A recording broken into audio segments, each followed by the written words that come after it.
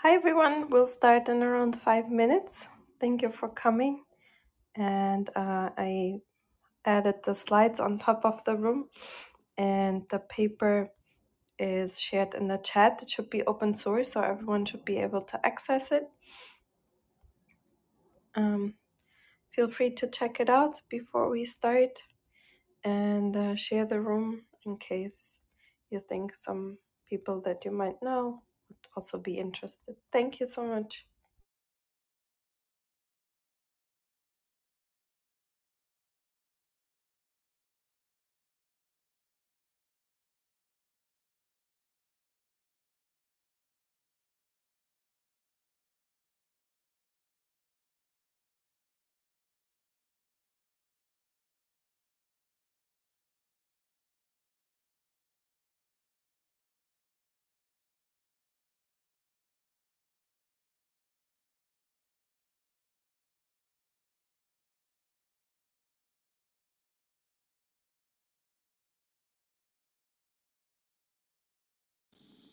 Hi Ari, how are Hi, you? Katerina.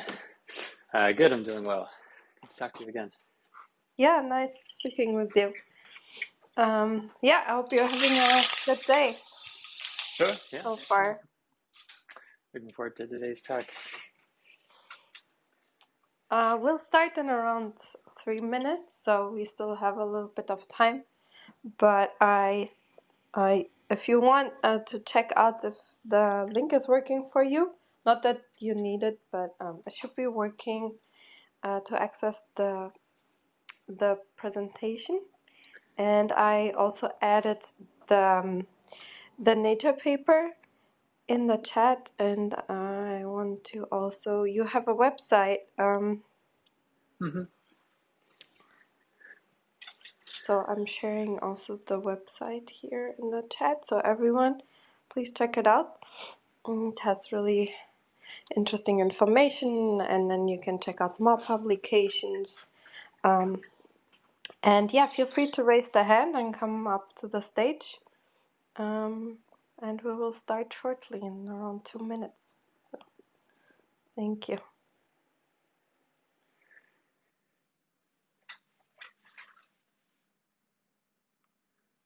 I'm curious, just a little bit the history of this group. It's nice to learn about it. How long have you been running it? So this name is now in February a year, but I've been running rooms like this since like COVID times, like shutdown times.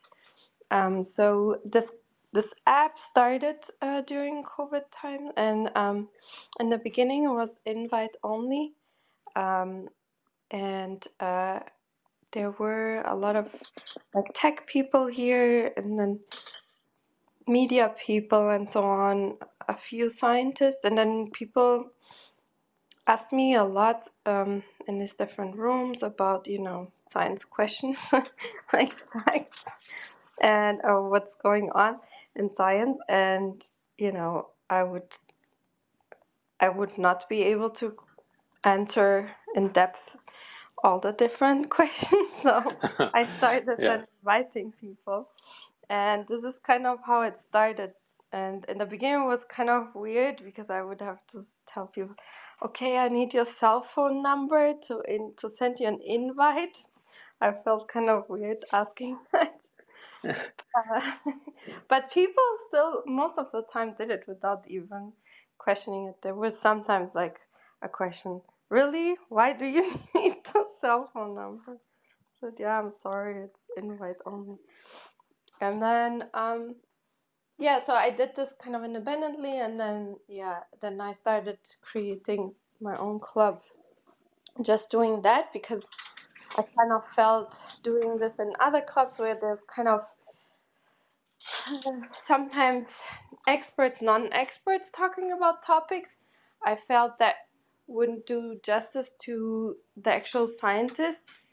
And then also, if people don't know and they are not from the area, they don't know who to believe or trust. So I thought it was kind of murky, and I I didn't want to go on like that. So I decided to make a club where really just the people that do the research talk about their own research. So that people know when they come here, they can kind of trust the information. That was kind of important for me. So yeah, that's the story basically. Wonderful. Yeah, I think we can start. So welcome everyone to Science Society, and a special welcome to you, Ari. I hope I'm saying your name right. Yes. Perfect. And so that people get to know you a little bit better, I'll give like a short general information about you. Dr. Ari Benjamin, he went to Williams College to do his bachelor in physics with cum laude, and then he did his master's at Northwestern University in mechanical engineering under the advisor of Simon Ketten, and then then he went on to the University of Pennsylvania as a for his PhD in bioengineering under Comrade Cording, and he did his dissertation was about machine learning as a tool and theory for computational neuroscience. And now he is a postdoctoral fellow at Cold Spring Harbor Lab with Tony Zador. And he is developing new statistical analysis to link gene transcription, brain connectivity, and function. And it's really an honor having you here because I think your research field is really interesting. You're at the intersection of biology and technology. I think which will become more and more intertwined. And the first question we have for you is, like, how did you discover that you wanted to go into research, become a scientist? Was it something you always wanted to do, or was it maybe a class or book you read that kind of sparked your interest? Thank you.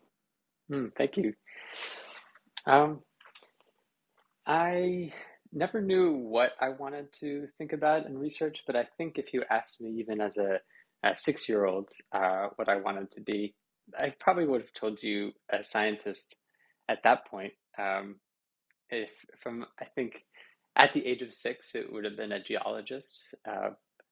Maybe for a little while later, like an astronomer. I was very interested in the cosmos and like all the every strange astrophysical object. Just the oddity and expansiveness of the universe really captured my imagination.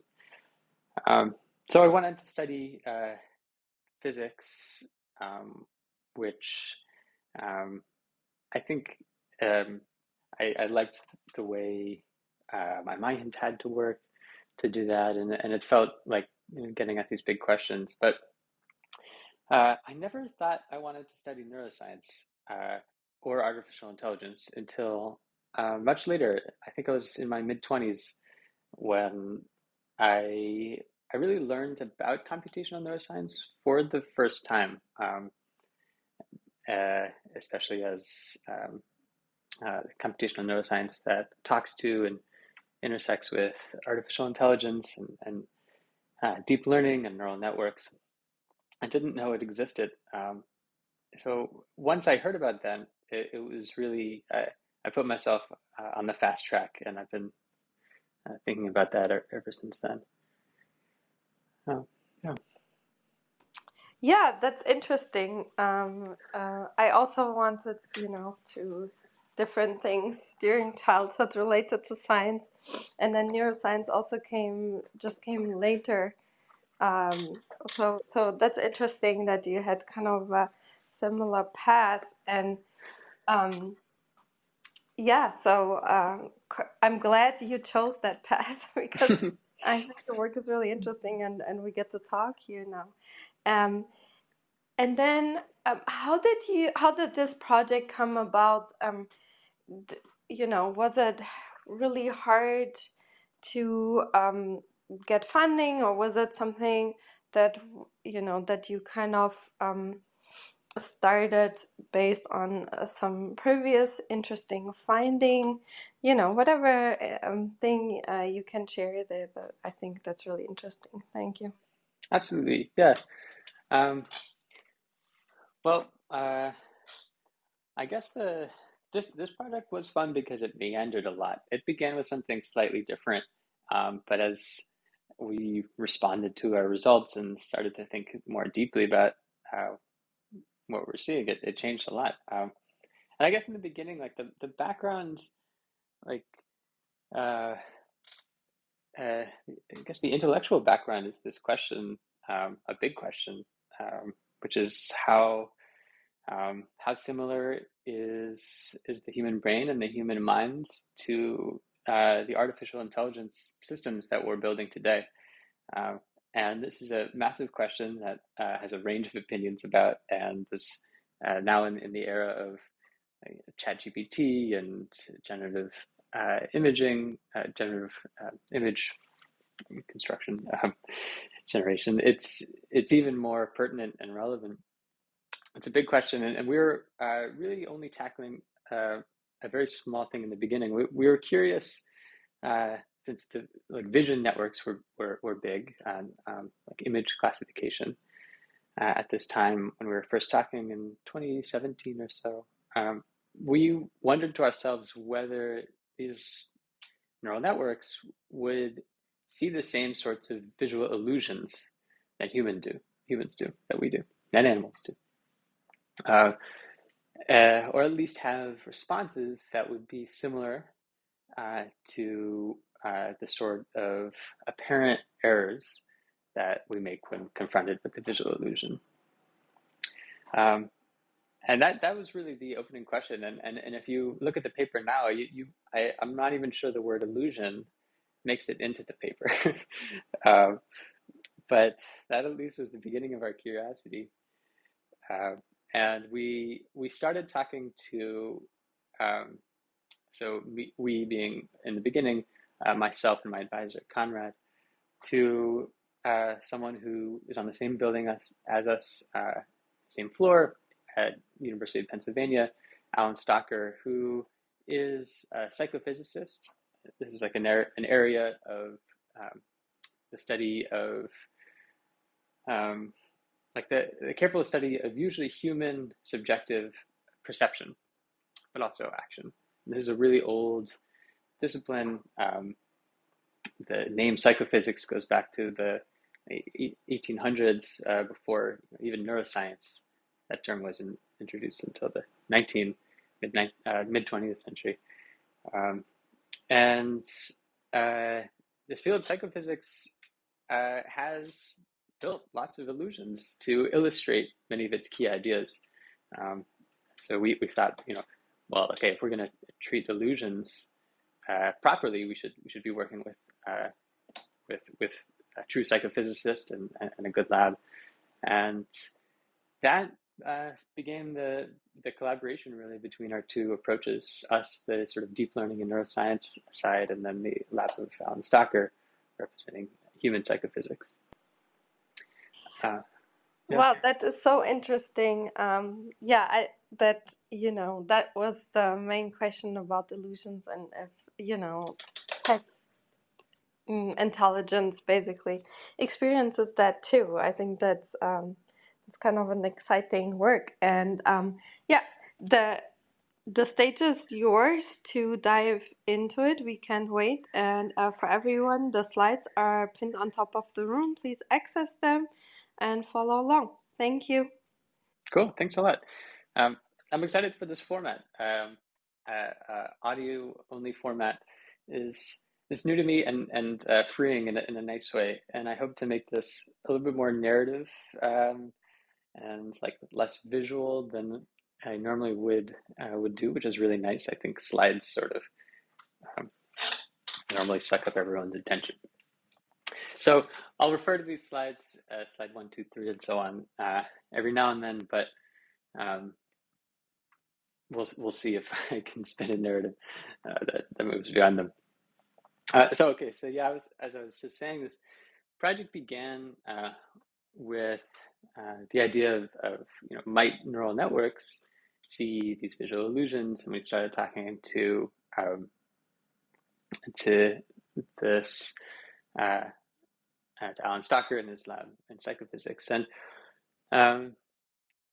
I should give some introduction to both of these two sides, like the neural network side and the psychophysics side.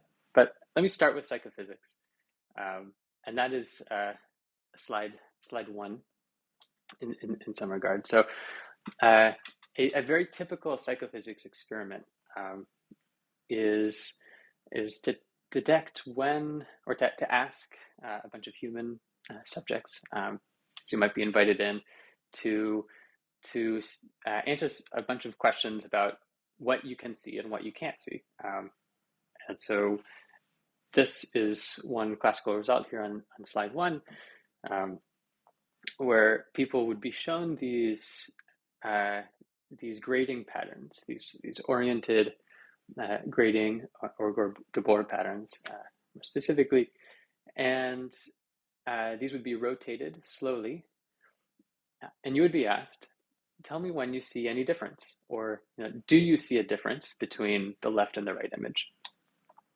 Now, as we look around in the world, it seems like we can really trust our senses because that's what we have access to. And sometimes we go so far as mistaking our subjective senses for the world itself. Like it seems the sense is so strong that we see what is really there. But in fact, we make all sorts of errors all the time, and they're systematic, these errors that we make, and we're variously good or bad at detecting certain changes. So for this very simple experiment here, it turns out that if normally on average you can detect a difference once I've rotated this screen by about 8 degrees or so. For this particular image, it would change if you increase the contrast or so on. But as you move the initial orientation, that changes a lot. So near the vertical and the horizontal orientations, we are actually very good, or at least relatively much better at detecting a change. So on the right, you can see what is the threshold, the number of degrees that I have to change this image for people on average to detect it. Or this plot was just a single subject, and one of the authors was back in that era. But for the diagonals, we are much worse at detecting changes, and that can be almost twice the number of degrees required to be changed, needing for detection. Now I think it's something that's so clear in the data and reproducible across people, but something we can't detect ourselves from introspection as we look around the world. And I think that's really interesting and a theme of psychophysics more broadly. Now, still within the domain of classical psychophysics, we can go to slide 2, where people began to ask, why would this need to be why would it be that we can detect certain orientations of lines better than others? And a key result suggesting a reason why is simply the statistics of the visual world, the natural world. People quantified in various ways where, like, how often when we look around do we see horizontal lines versus diagonal ones.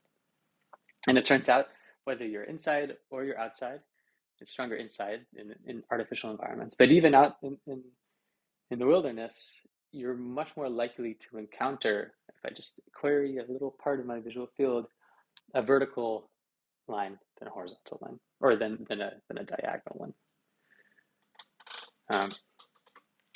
So there's a strong correspondence between how common something is and how good we are at detecting it. And to make sense of that, this fits really nicely within a very mainstream framework within psychophysics. We can go to slide 3 for a little schematic. And this just shows a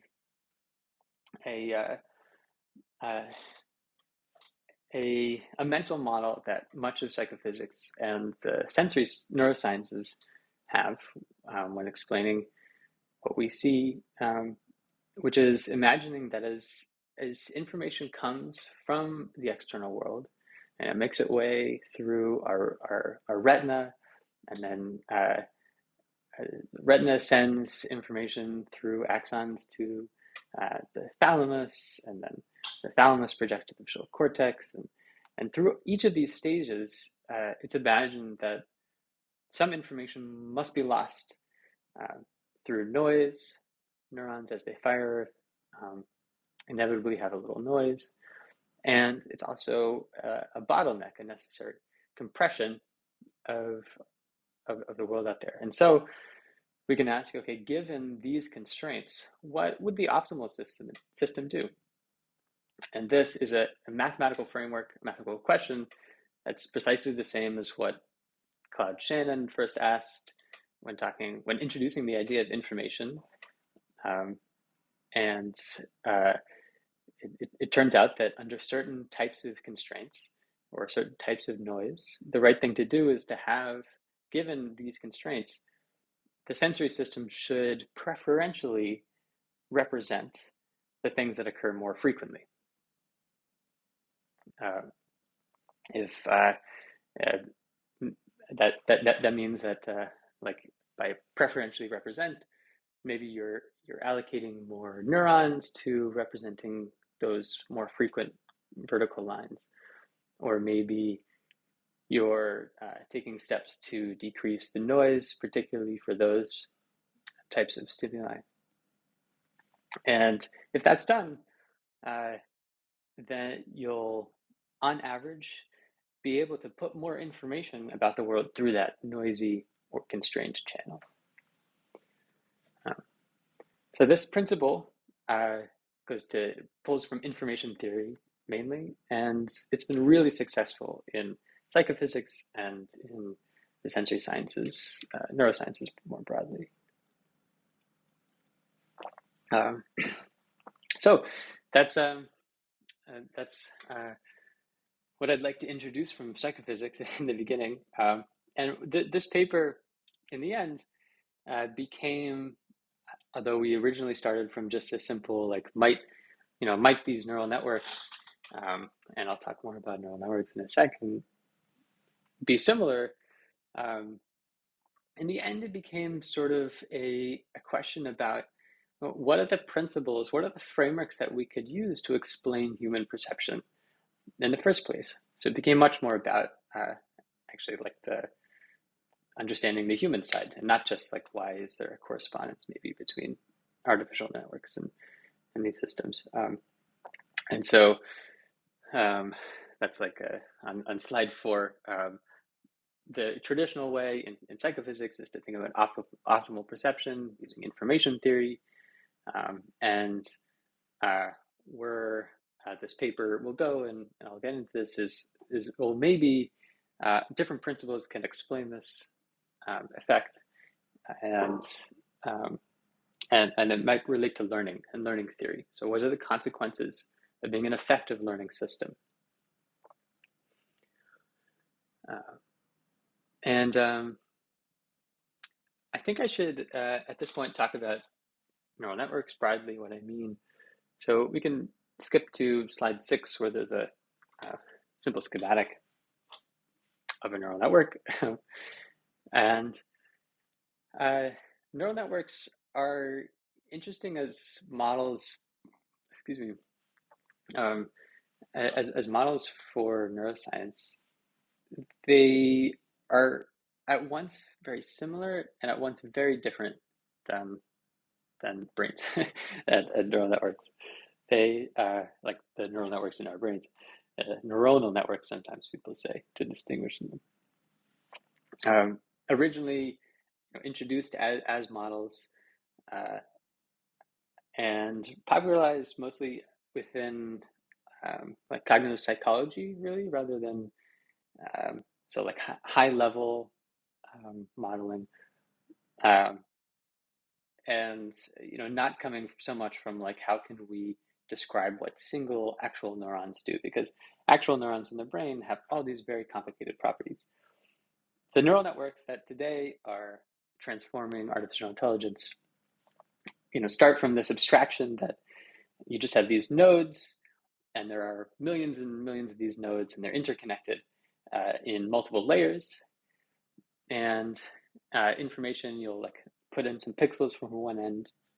Information flows through these layers and layers of nodes, and at the end, through some process that we don't need to understand and really can't, that neural network might output, let's say, the probability that that input image was a chair versus that it contained a table. And then to make it be better at this, this network is trained to incrementally adjust each of the weights, each of the connections between all of the nodes in the network. And there are many ways in which you could adjust those weights. Gradient descent is sort of the cornerstone, or methods that involve using a gradient broadly. But really, gradient descent is the cornerstone of artificial intelligence today. It's a simple algorithm that would be familiar to any engineer, and you might have talked about it in a high school calculus class, which just says that every time I update this network, I'm going to adjust each of these nodes proportional to the gradient, to the derivative of the cost function, or the loss function, the objective. So maybe the objective is like how frequently I classify a chair correctly, and you want that to be 100%. And you can write that as a number, like the percentage being correct. You'll take the gradient of that with respect to any node or edge, and that says, like, if I infinitesimally, if I really slightly perturb a weight in a certain direction, how much will the cost go down? How much will the objective function get better?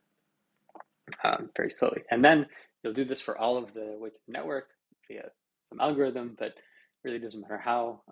It's mostly just that you calculate these gradients, and then you slightly move all of the weights, and you've changed the whole network a little bit for the better, hopefully. And this is really required to get artificial networks to work, but it's very controversial how much gradient descent is what the brain is doing. Nevertheless, it's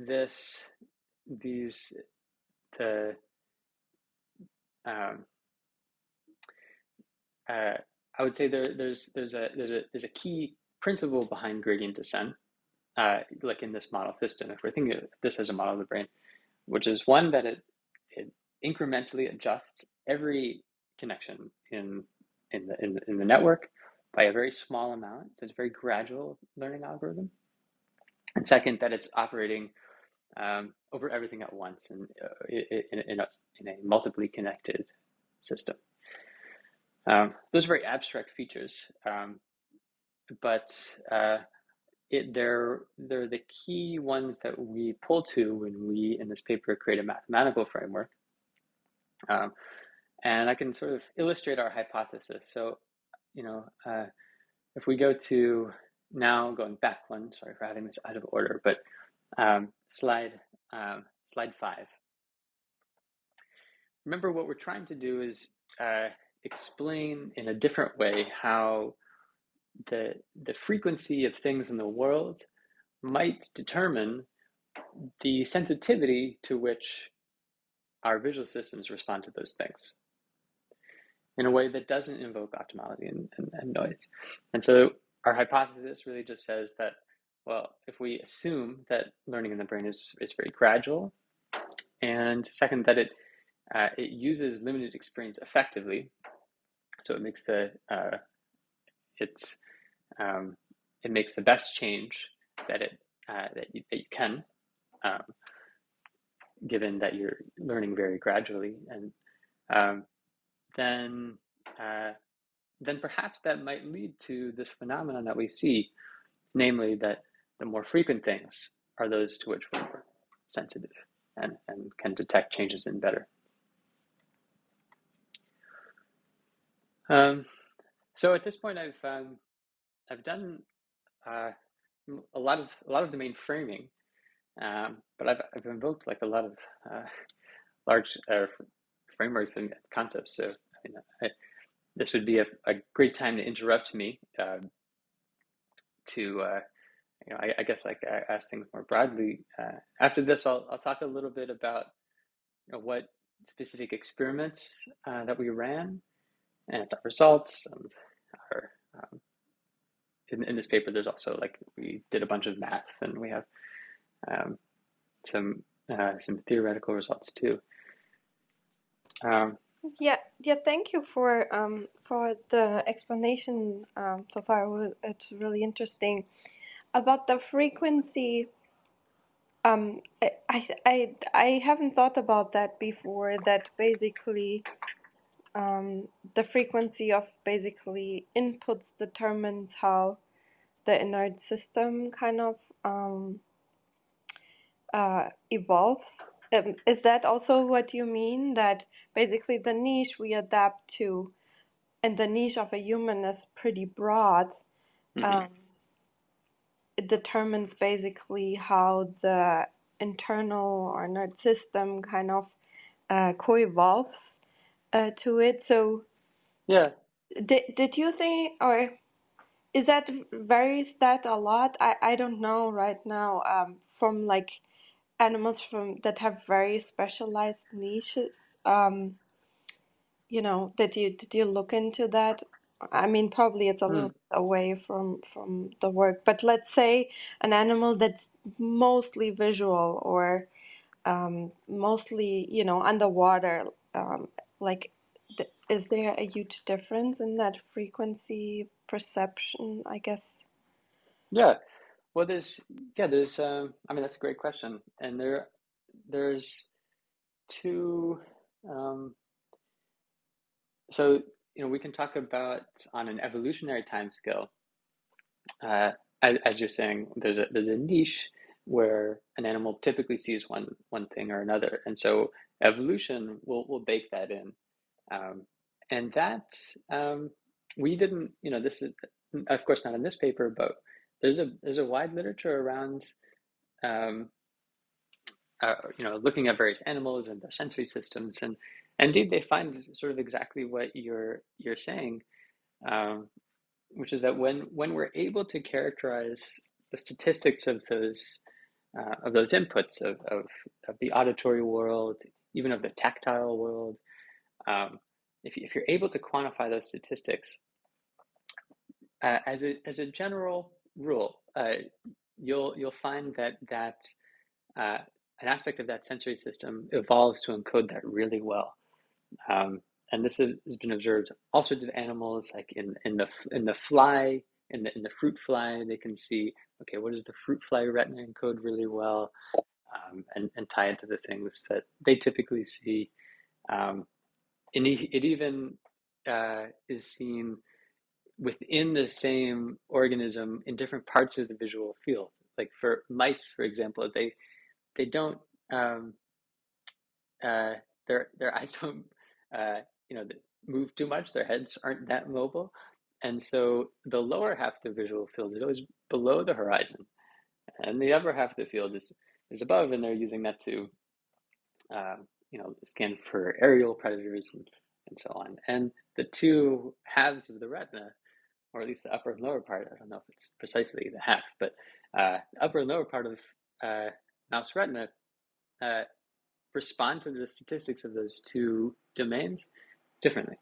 And that's an evolutionary thing, and it's not something that any animal would learn in one lifetime. But I do want to make a distinction between what is like what evolution may have found over eons and many generations versus what an animal is able to learn in their own lifetime. And that people have also looked at. And that somewhat more relates to our study a little bit, which is like, in one lifetime, uh, what are the principles by which an animal could learn to efficiently encode their own particular and unique input statistics in the world? And we know, excuse me, for sure that this does happen.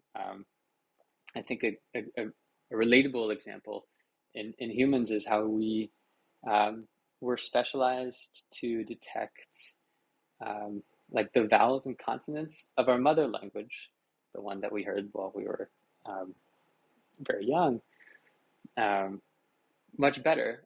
But we can't even really tell the difference between vowels and consonants in very different languages if you weren't trained to hear that, or if you weren't exposed to those differences.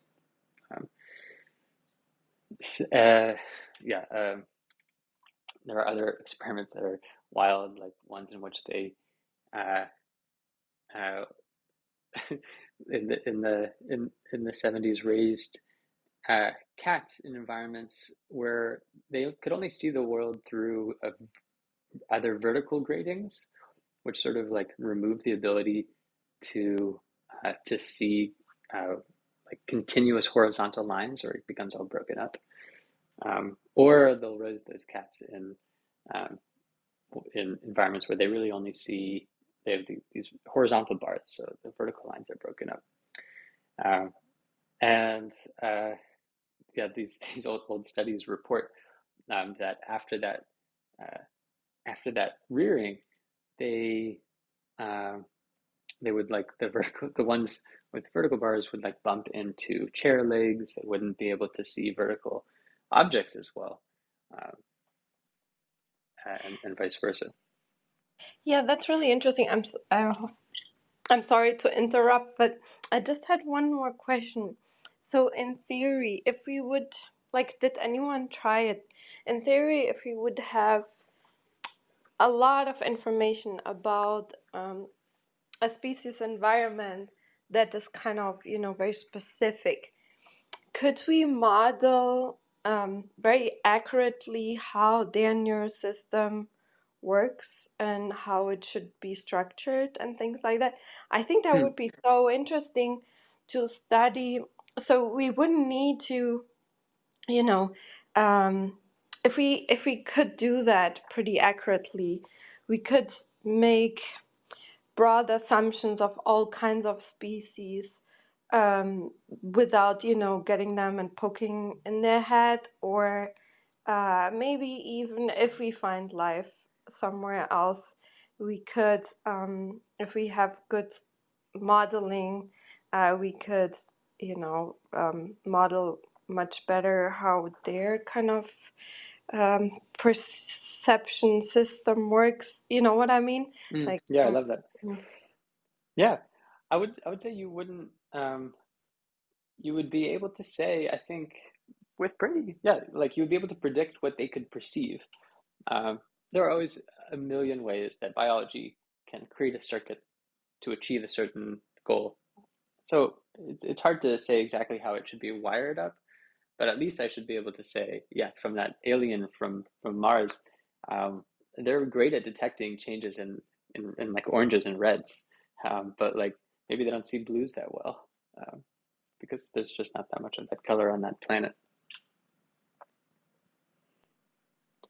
yeah, thank you.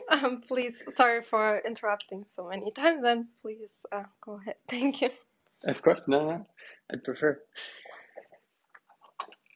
Um, okay, yeah. So, all right. So there's all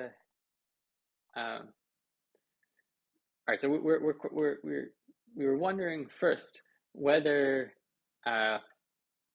if learning over one's lifetime with something like gradient descent could explain these sorts of patterns. And the first way to see that is like, okay, well, we have all of these deep neural networks. They've been trained on images. Why don't we just go and look at those? And so it's kind of like, we're almost treating these systems, we're using the same methods that people in neuroscience would use to understand them. They're like model systems in their own right. Sometimes people say instead of neurophysiology, we can do artiphysiology, like artificial physiology. So this is exactly what we did. We went in and when these neural networks are trained on natural images, as many of them are now, it's been a benchmark for over a decade. And this is what's running in your phone. When it detects like that your face is there, it's using such a neural network. What we'll do is in the same way that you would show these oriented gratings to humans, we would show these to neural networks. We'd look inside and see how much does the interior activations change in response to changes in those initial orientations. And indeed, we found really similar patterns where at the horizontal and at the vertical lines, these networks are much more sensitive to changes than at the 45 degree or 135 degree angles. And so this is kind of shown on slide 8.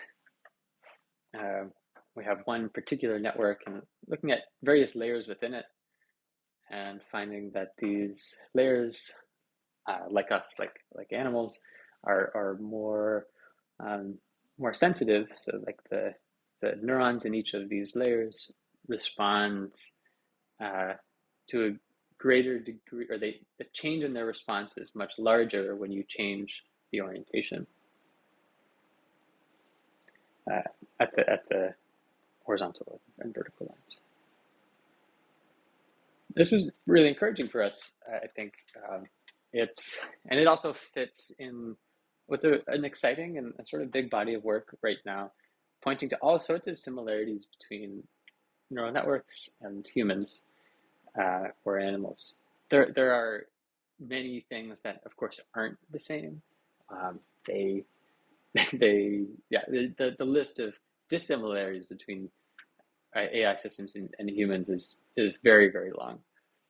But I think it's very exciting the degree to which they're similar, because it's unexpected and an emergence, and it's an emergent thing in a way that was very difficult for us, for the research community before I joined it. I'm going to call that us, us humanity. But it was very difficult for us to predict what these types of neural networks would learn and how they would respond to their inputs after being trained on huge data sets. So we put this result on that big pile of similarities, and I think we could have stopped there, but where this paper deepened a little bit for me was to take a look at slide 8 and ask why is this the case? Did we expect this to happen? Because this is a fully observable system, we should be able to explain exactly how this emerged in this model system. And that's what we set out to do. There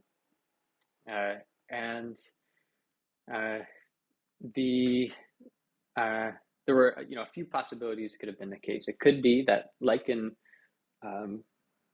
this old theory from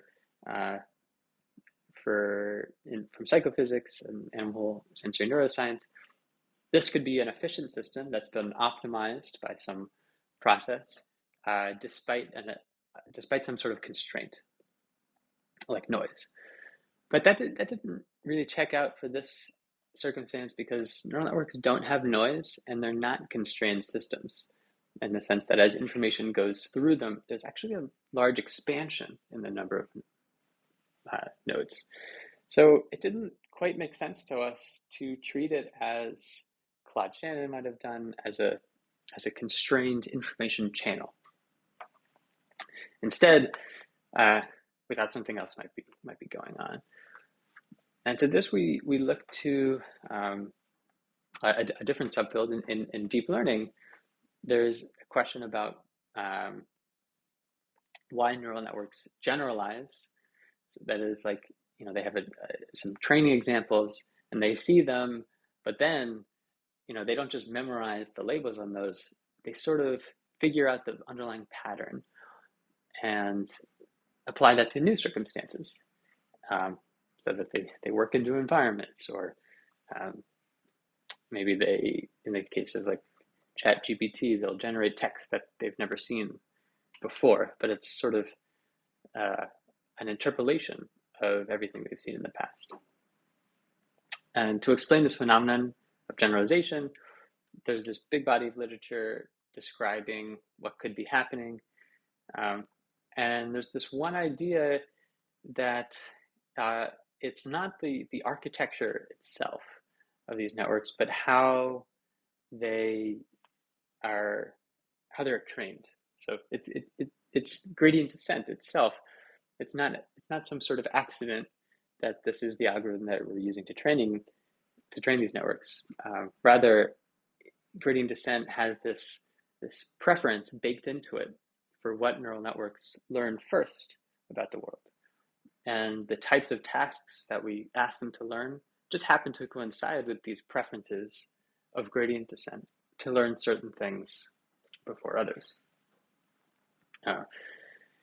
And that's really the key idea from the second, theoretical half of this paper, which is to say, do these inherent preferences of gradient descent in simulations, in model systems, result in systems learning preferentially about things that are more frequent first? And I could, long story short, say that yes, and I have a few slides of some intuition about this. If you're interested in the mathematical details, I won't get into that here in this talk. It's not overly complicated. It's mainly just an application of linear algebra, and so if you're very familiar with both linear algebra and calculus, you'll understand.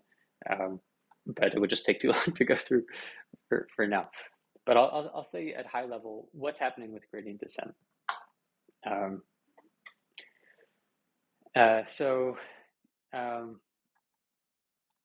Gradient descent has this interesting property in multi-layer networks where it only adjusts pathways that already exist through the whole system already. So in slide 9, there's like a very simple schematic where I have a network, and it's a 3-layer, very simple schematic network with paths of various weights. And what gradient descent will do is adjust all of the weights along a particular pathway, proportional to how strong that pathway already exists. So, for example, even if the early weights are quite strong, but I did some surgery and I severed the final connections, that pathway wouldn't exist overall any longer, and so no change would happen. Now, at high level, that is to say that how much gradient descent learns depends on how much has already been learned. So on slide 10, there's a schematic that shows that the consequences, the consequence of this fact, which is as a function of time, we can ask how much does gradient descent learn something, and one can imagine various pathways. So perhaps as you are exposed to more and more examples, you slowly get better linearly. So every 10 times you see something, you have a proportional increase in your performance. Or perhaps maybe when you learn something, you'll quickly get better very quickly, but sort of begin to slowly plateau, like an exponential rise in asymptote. What gradient descent actually predicts is something that's more like a sigmoidal curve, where in the beginning, you're not really getting any better because you haven't learned anything yet. But as soon as you begin to learn something about, about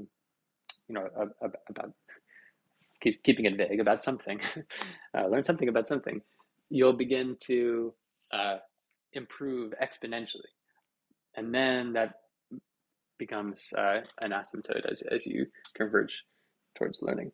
So you get these sigmoidal curves that like S-shaped, and the initial learning rate, like how quickly you're initially beginning to learn something, ends up having a really strong effect in this domain.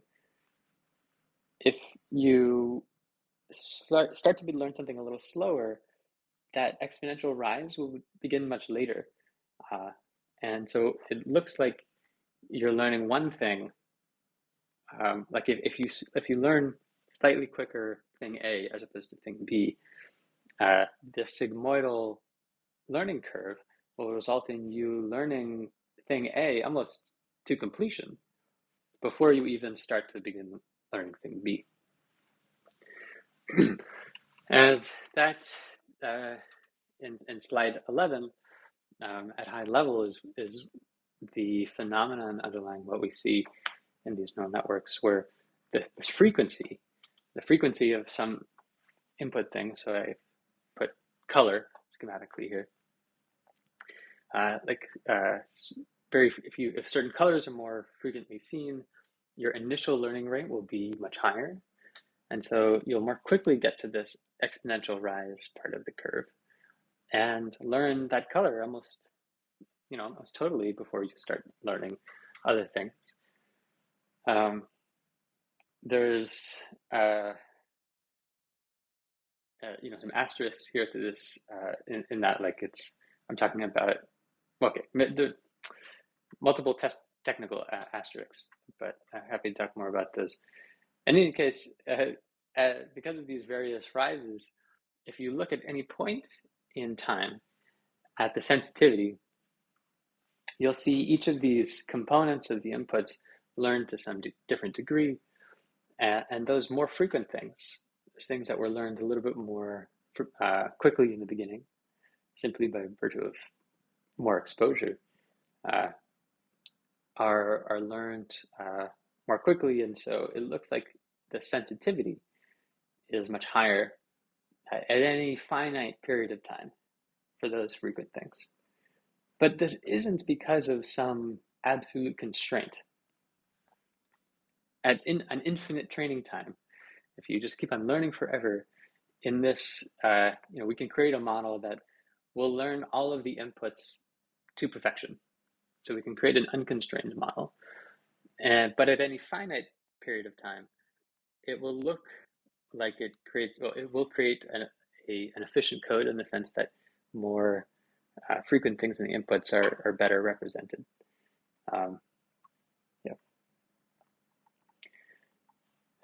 So this is like the underlying phenomena that we can. I think I'd actually like to skip slide 12, which we created a. Well, maybe I'll go through it anyways. So in addition to our large neural networks, we can create a very simple, understandable neural network, and that's just like a linear matrix learning problem. We have some natural image patches. Linear matrix is learning to encode them. And I'm going to go to slide 13, which has a bunch of, we can stay here for a bit because there's some interesting results here. So the degree to which this simple system learns some aspect of the inputs.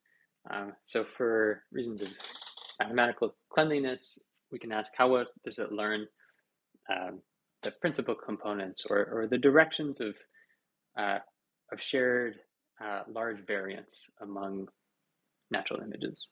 So some of these variance directions might be like, the full left of the image patch is black, but the full right of the image patch is white. That's a component of natural images. It's present to some degree on all images, and it has a very high variance, so it's very different.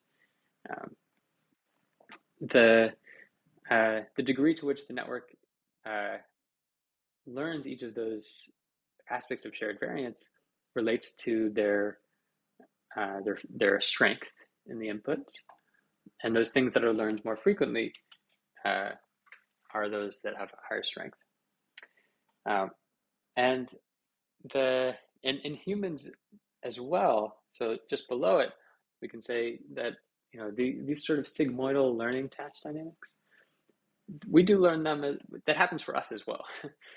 Sometimes people call these like aha moments, or moments when you kind of like really understand a task and you get very, very good very quickly.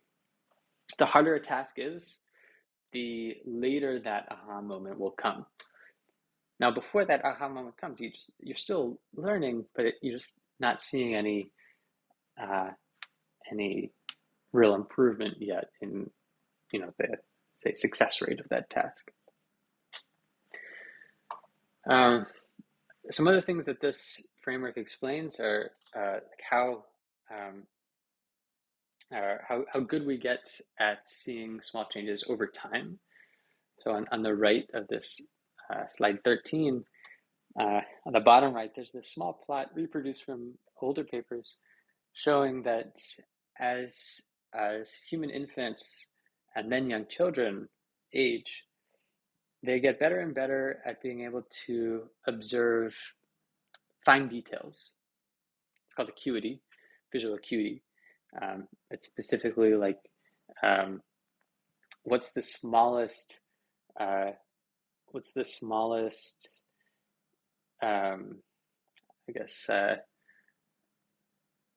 like texture I can observe. The finest texture, for example, like a black and white bar pattern, what is the finest texture I can observe before that texture just blurs out and looks to me like pure gray. And it's another psychophysical measure. It turns out that it gets better and better. We get better and better at seeing that over time. And it's linear with age, up to we're like 10 years old nearly, before you stop being able to see improvements in how well humans can see these really fine details, which is very interesting because at this point our eyes are fully mature, like when and it's really what explains this slow increase in visual acuity is your nervous system, is how much your visual system has learned to encode the world. And this theory that we have about gradient descent reproduces those same types of improvements over time, without having to invoke this older framework of efficient coding despite noise, which might say that, like, well, humans are always optimal, but the amount of noise in your visual system decreases with age. And I think I'll skip the middle column here. Yeah, maybe I'll just conclude at high level before we can relate this to other things. But with slide 15, which is we've been using gradient descent as this model learning system, but the message that we ultimately took away from this is that inevitably learning requires a tendency to learn one thing over another. This is just an inherent problem relating to learning. It's sometimes people would call this, there's no free lunch in learning. You always have to make assumptions in order to be able to learn something at all. It's very related to the problems of induction and epistemology and philosophy, which is that you you can never know something for sure without making assumptions. Um, and because there's always a way in which a future experience can violate any particular rule that you've built. It's the same thing for learning.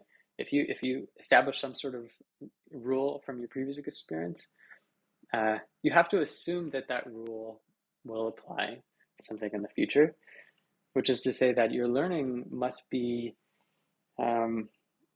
if you have built a successful learning algorithm, the assumptions that it makes must be naturally matched to the types of problems you'll see. So the visual world, we've evolved in the context of this visual world for eons, and we've evolved learning algorithms that are good uh, at learning the types of rules and visual systems that will work well. So it's a tendency to learn those things that are good. Gradient descent, this is one rule that happens to match that, but there are others, and then, there's other ones could also be happening in the brain.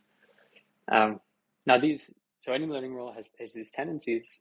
Necessarily, these tendencies accumulate as one learns to shape perception and behavior in the same way that like erosion is a particular rule for the slow flow of water, but that particular rule shapes a whole landscape. The analogy being that the way that we see the world with greater sensitivity to frequent things is the landscape for which our learning algorithm has sculpted over time. So yeah, I'll conclude the main run of things here, but I'm more than happy to stay on for a while and talk about this or any related sort of topics. Thank you so much, Ari. And I think, your work has so many implications from, from basic neuroscience, of course, to education. And why I'm saying this is, if that's, the closest model we can get from how we learn as humans, one would argue that to stay adaptive in our ever-changing, especially modern world, the broadest exposure of learning you can give children, for example, the better. Because if we don't do that, we in the future we could see more tendencies that we see now in social media. And this has also political implications, that people just read what they are used to read in a very narrow way and don't understand each other, don't even try to see different points of views or to maybe break their own assumption of how the world is and what is good or bad, adapting to to how it's actually changing, and radical views and so on. So I think your work has so many implications that we could take advantage of to model how to learn in the future, the best way to have kind of a safe democracy, but also for humans to stay adaptive in the future and to kind of stay relevant. What do you think? Yeah, I'm really excited by that possibility and connection. The for education and for young children learning, especially, I think it's it doesn't. Luckily, I think the the trends in early child education are already a look towards, like, they already do what I would recommend for the large the large part, which is really good. A lot of exposure from early ages, like starting with curriculums of learning things that are easier first. That's something I didn't touch upon, but it does can be related in the same mathematical framework. But I would just say that it gives me confidence in that direction, and confidence. If I were a young parent, which I'm not yet. It would give me, or if we're learning something myself, which of course I always am.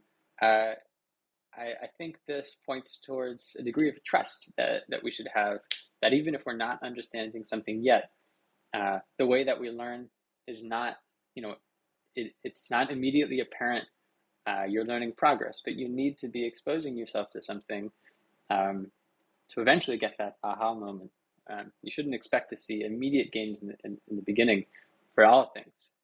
Especially the harder it is, the later you'll see that moment. Sometimes we want to, we like easy learning curves, but it's not always that way. Yeah, exactly. I remember when I first started as a master student in the lab in a, relatively, now compared to nowadays, relatively bad imaging to do electrophysiology. And I thought, who can even see anything on this, like, Yeah.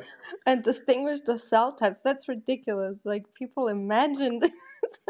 And then after a while, I remembered, after like 2 weeks or so, then it started like, at some point, it just started easier to recognize this. So, whoever did something like this, or in biology, drawing different cell structures, like in the beginning, it all looks like a huge unorganized mush in the cell, and then you recognize the structures fairly easily after some while of training. So I don't know if anyone else experienced that. Maybe just my visual system was really not good in that, but that was like the most significant, I guess, own experience I had to do that. So that's why, it's really interesting. But I want to open up the questions to Peter, Denise, and Victoria. Please unmute yourselves if you have questions. Thank you.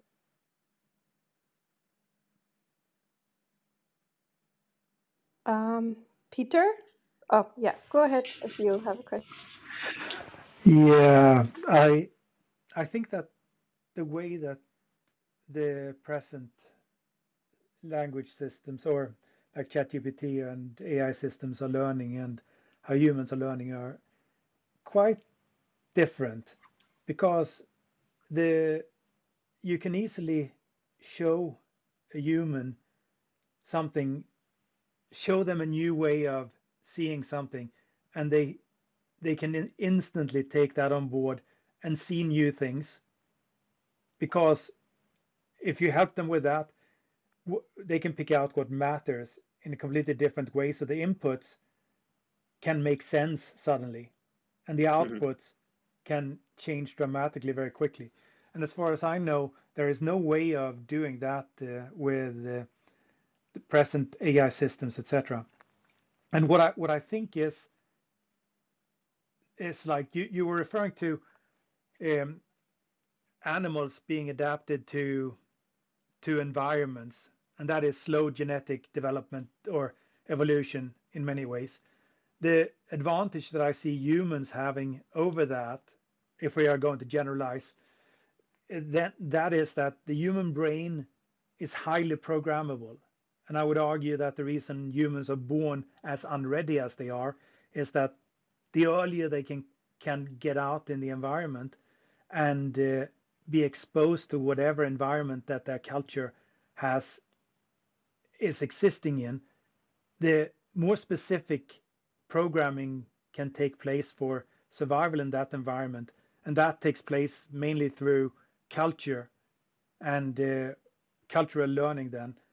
Then on top of that, you can have it much more advanced, because that kind of learning and programming is both indeliberate and invisible to the human itself. However, you can make that both deliberate and visible, and sadly that is a level that is not very widely used. if that makes sense. So I would comment on what I've said if it makes sense to you, Sure. or if it sounds crazy, and if it how you see it linking together with your work and with AI systems. And also Thanks. tell Yeah. me if I'm completely crazy. No, I actually agree with a lot of what you're saying. On the first point, I think you're absolutely correct to point out that we have we humans have the ability to learn in very quick ways and ways that,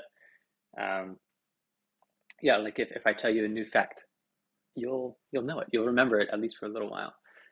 That's something like these language models like ChatGPT, they can't do, and they can't especially do in any sort of like long-term memorable way. Like if I tell it right now in my computer, like it's not a fact about myself, and then you do that on your side, it's not going to know. And even if it the reason is because these training systems, although like my input is being used to train the system, they're using this very slow incremental algorithm of gradient descent that adjusts all of the weights in the network by a small degree. And excuse me, that's not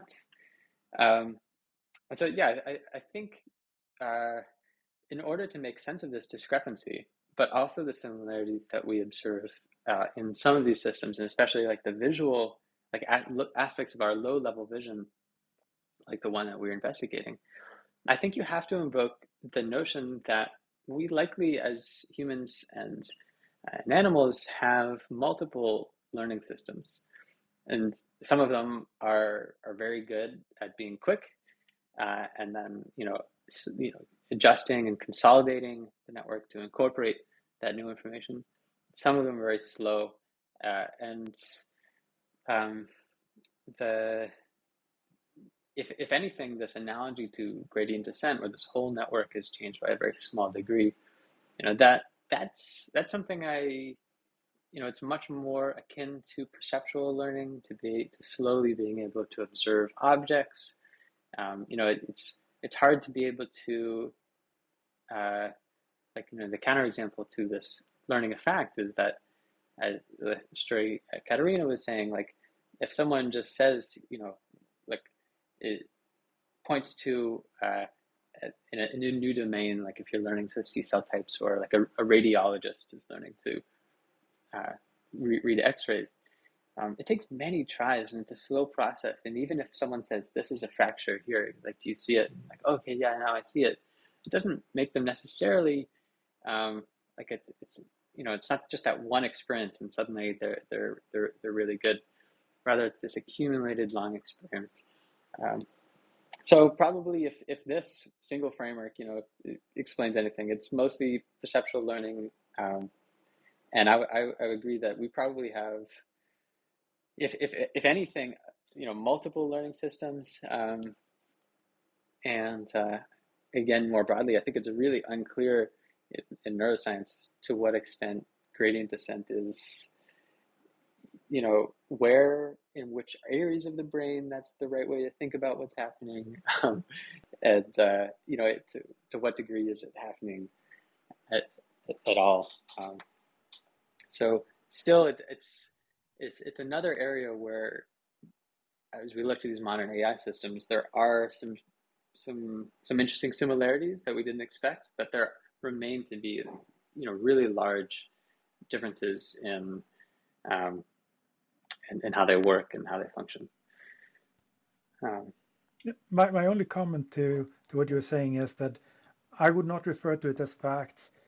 If what I've been playing around with, and I've really good reasons for saying what I'm saying, is if I help you see another model, or help your brain, because it's not you really, that if the brain sees it and understands it, the only way that you will forget that is serious brain damage or death. And short of that, your brain will only put that aside if it's given a better model. and that has very much to do with surviving and thriving. But anyway, thank you very, very much. I really appreciate it. It gives me an insight into other ways of looking at something that I've looked at very, very much. So thank you very much. Thank you. Yeah, thank you for those questions and that discussion. That was really interesting. And Denise and Victoria, do you have any questions? I know Victoria has also in the background work going on, so I'm not sure if she's listening, but if she can answer. But Denise, I wanted to give you an opportunity before I ask another question. Thank you. Thanks, Katarina. I joined late, so I wish I had a great question, but I don't at this time. So thanks for being here, Ari. Thanks, Katarina and Victoria, for hosting, and looking forward to more talks. Yeah. So my question was about what do you think would maybe improve further the AI from your perspective, and based on the study, when I think about the example you mentioned, when you say something to a human, the human can remember it at least for a while, immediately.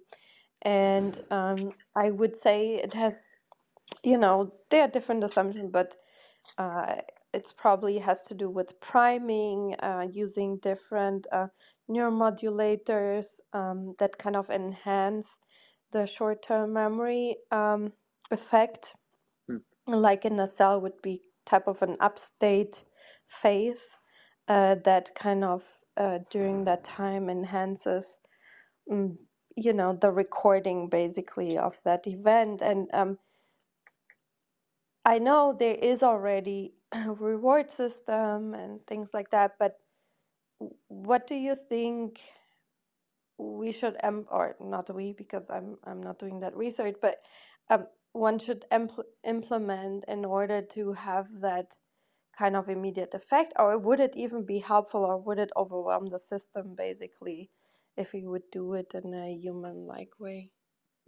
Yeah, that's a great question. I think, as like the project that I talked about here represents work, in understanding gradient descent and how it changes networks. You can see a double-edged sword. You can see how how it might be good, what sort of helpful things that embodies, but also, as the previous question pointed to, what drawbacks does it have? And the ability to learn things quickly is one drawback, and there are others as well that I didn't mention here, like for example, like interference is a big problem if you just use gradient descent. If you learn one thing and then you switch over to learning something else, those changes tend to be overwritten, and that's pointing to another big difference between how we learn and how maybe just gradient descent and a big unstructured network learns. So, looking towards building better artificial intelligence systems, what researchers could do to draw inspiration from the way we learn is to address these problems. And I think that your suggestions, like how attention focuses learning, it gates learning, and it targets learning to only specific areas. That's something that is divergent from how AI systems are trained today. And there's great evidence that that's how we learn and how animals or mammals learn. And I anticipate that changes like that would not only be helpful for AI, but are probably necessary to overcome the obstacles that face them today. Yeah, I have one follow-up comment / question, and then I wanted to give, if you still have time, the opportunity for Steve that joined the stage to ask a question. We learned last week from a speaker that came here, which was really interesting that we didn't know before from cell molecular biology, that cells can use the genetic code differently to make different cell types and so on. But the interesting part was that they found a really big redundancy in even how the same cell type, let's say 2 liver cells, 2 kidney cells, and so on, like that individual cell types in the same place have a redundancy, a pretty big one, how they use the genetic code to get to the same outcome. And we knew this kind of a little bit from neuroscience on a higher scale, but I wasn't aware that this is also now being recorded on a very deep molecular level. So is this sort of redundancy implemented in AI? And if not, do you think it would be, I know we are probably speculating a lot, but would that also, because I feel like it's a very main characteristic of like living adaptive beings to have this redundancy, but coming up with really good results, and it kind of builds resiliency and probably also adaptability. Yeah, I would say yes and no. Yes, in that there's a large neural network. It's of course pretty hard to look into these and see how they're working, because everything is shared across a large degree of artificial nodes and neurons in that network. Learning even simple tasks, it's spread among millions of connections. And so to some degree, yes, and yes, redundancy in that there are many, you could target or you could ablate a node in these large networks and nothing would really happen. Like it would sort of change the output a little bit, but it's robust to that sort of single edge deletion. Unlike say a calculator or like a transistor-based system, there are some really crucial connections there that if you cut, the whole thing would stop. But on the other hand, redundancy also makes me think of modularity, where a single system, a single module for computation might be used over and over again in different contexts, which is sort of something we see like it in like cellular transcription, for example. There's there's all sorts of cellular processes that use the same materials for innumerable functions. And in the types of artificial neural networks that we have today, that sort of adaptable reuse of systems is not really done. It's not how they work. And some people speculate that that's a major reason that they don't think and act like humans in certain ways. Like if you have a like procedural and repetitive application of abstract rules is something more like a symbol processing system, and it has strengths that are clear failures of the current types of large neural networks. Yeah, thank you for that answer, and it's really interesting. But I want to give Steve welcome. Please ask your question. Thanks for waiting so patiently. Yeah, thanks for bringing me on stage. So I looked. So one of your conclusion is that the learning algorithm, the efficient learning algorithm, needs to the kind of coding, and particularly it seems that you mentioned especially the neural network learning algorithm, the gradient descent, is played the probably the most important role here. What I want to say is, if you look at I'm not sure you look at the other learning algorithms. So if I'm not sure the gradient descent,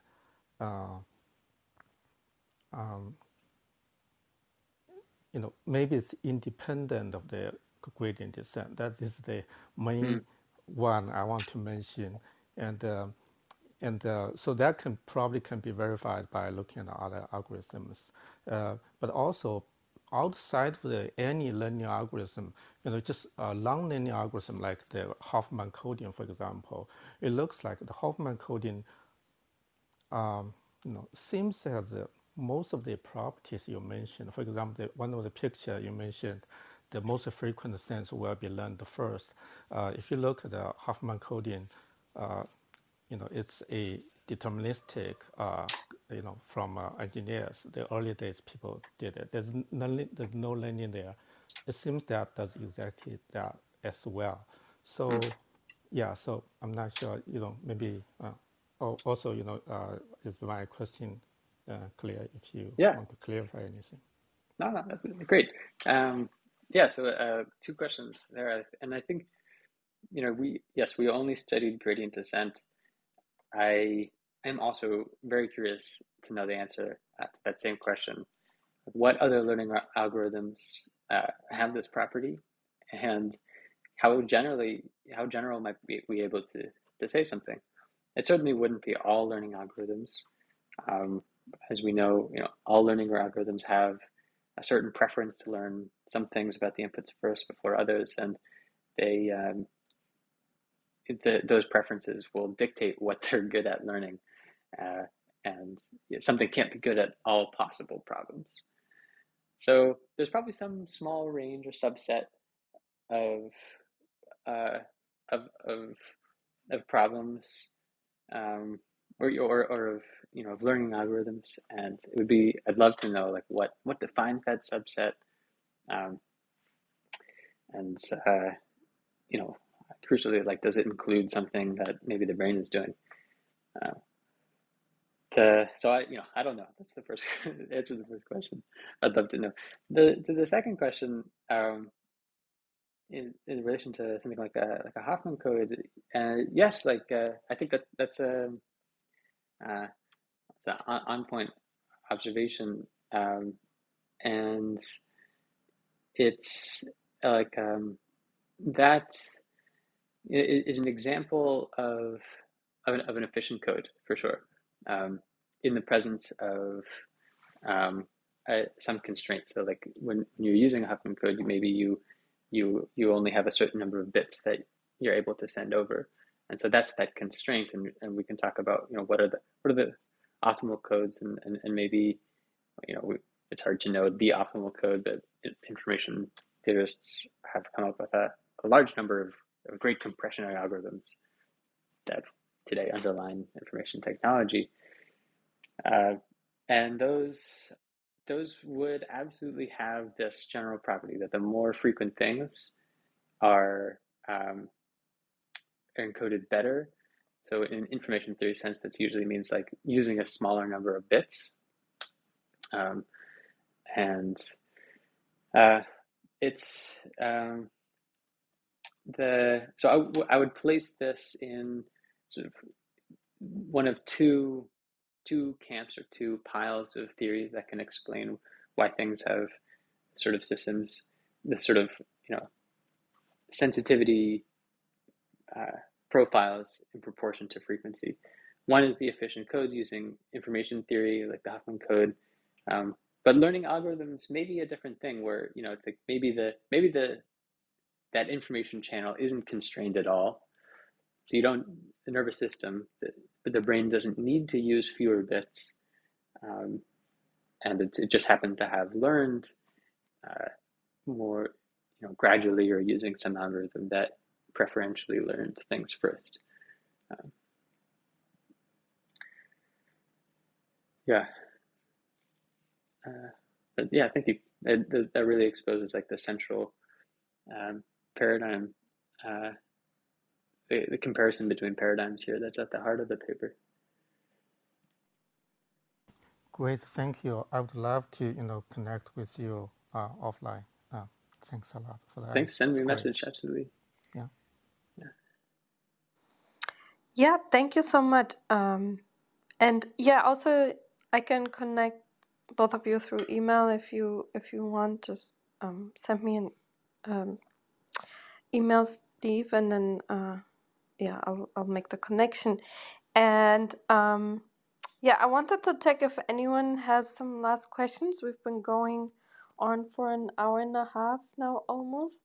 Or last comments, please share in the chat or raise your hand really quick.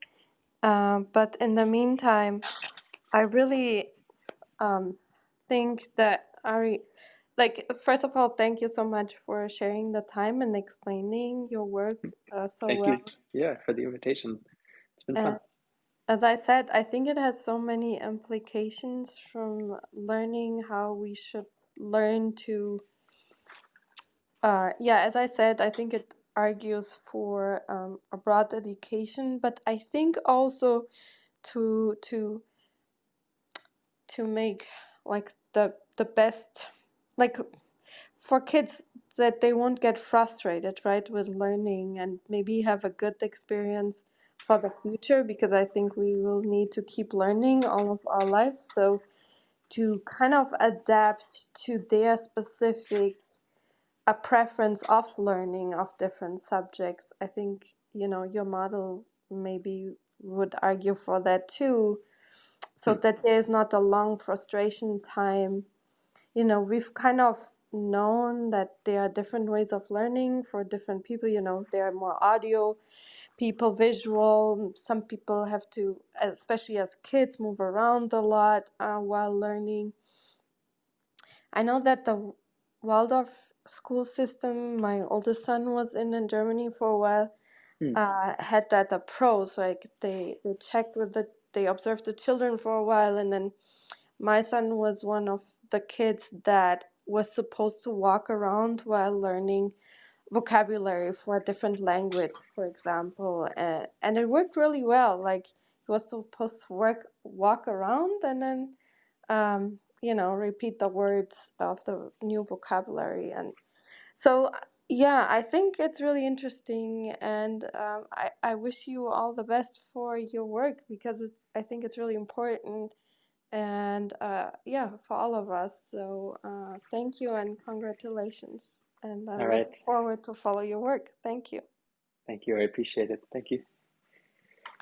Okay, and thanks everyone for coming and participating. It's always way more interesting discussion if many people ask questions and share their thoughts. If you like discussions like this, follow the club. The next session will be with Dr. Cole about mitochondria clusters and interneuron myelination. So basically,